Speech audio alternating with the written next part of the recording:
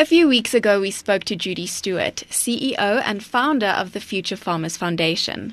The foundation is committed to equipping passionate young individuals with the skills, knowledge, and opportunities they need to excel in the agricultural industry and make a positive impact in their communities and beyond. Our guest today is Boyzie Gabuza, who is currently spearheading the Ziphezinhle Group's drone research team that is working on developing applications to use the unmanned aircraft for cattle detection, weight, and pasture management. Boyzie's journey started a few years ago with the Future Farmers Foundation, and he'll be telling us how it led to where he is today. Boyzie, can you give us a brief overview of your agricultural journey and how you came about to joining the Future Farmers? I grew up in Mutu, in KZN, but my family is originally from Ladysmith. But my mother took me to Fried Landbouw School to go for high school. So that's where actually the first time I got exposed to Future Farmers. It was I think I was doing grade 10. Judy came to Fried Landbouw School and she introduced this vision of helping out young people after they finish school, so that they could possibly get the exposure overseas. And I think essentially that's where I got that idea, and that's where I got the interest to join Future Farmers. So straight after school, I just made sure I was part of the Future Farmers organization, and I just kept on being informed on what was happening and also trying to make a name for myself. Your involvement with the Future Farmers Foundation eventually led you to working in Australia. Can you tell us about your time there and how the lessons you learned helped shape you as the agricultural practitioner you are today? After I left the University of Free State, I worked as a farm worker. And then thereafter, I just had my mentor from Future Farmers, which was Lungelo Matenjo at that time. He just kept me on his radar, and he was overseas at that time. And then when he came back, he just said he would recommend me to work for that guy. I would learn a lot. So he organized two Future Farmers.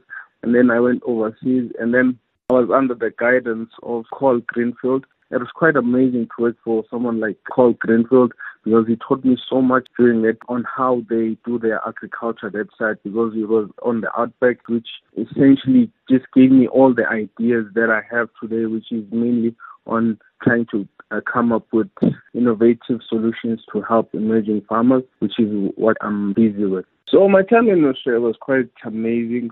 So, Boyzie, how did the time you spent in Australia lead you to researching and implementing the use of drones in agriculture? I started as a junior station hand, so essentially my role was just to help out the lead station hand and the senior station hand. So my days mainly, when you're in the desert of Australia, mainly what you are doing on a day-to-day basis is just checking waters for the animals and just trying to control them so that they do not go to areas where there's no water. So just that process of working and in the sun every day and watching so many animals, because the area that we managed was as big as Netherlands, the country. So we were just 5 guys, and just how we worked, how efficient our call used to place us, and how everything just fell into the picture of what we was trying to achieve. I think that was one of the Australians was one of the main things that I took out from there. And when I came back this side, it was mainly trying to see how I could use their inspiration to solve South African agricultural issues, which is what we're doing. And that was the first time I got exposed to the use of drones and stuff like that to help monitor large areas and stuff like that. Now, Boyzie, what is it that you do today at the Ziphezinhle Group? So currently at Ziphezinhle, I would like to say I help with the innovation and the R&D, because Ziphezinhle has many projects around the country where they are trying to help farmers at a large scale, which is why I actually like working with them.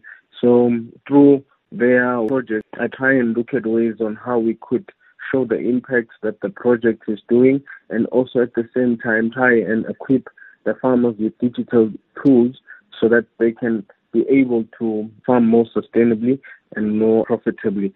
And when you're working with emerging farmers, one of the things that we have discovered that we need to do is that we need to show them information, and the only way we can do it is through the use of technology. And I also do some of the mind shift training for the emerging farmers. So mainly what we are doing with the trainings is just to change their mind shift on what really farming is and how really farming works. So I conduct or instruct those trainings for the farmers, and yeah, it's been amazing. Loving the training. What would your message be for young aspiring farmers like yourself a few years ago, just trying to navigate this new territory and explore this new realm of agriculture?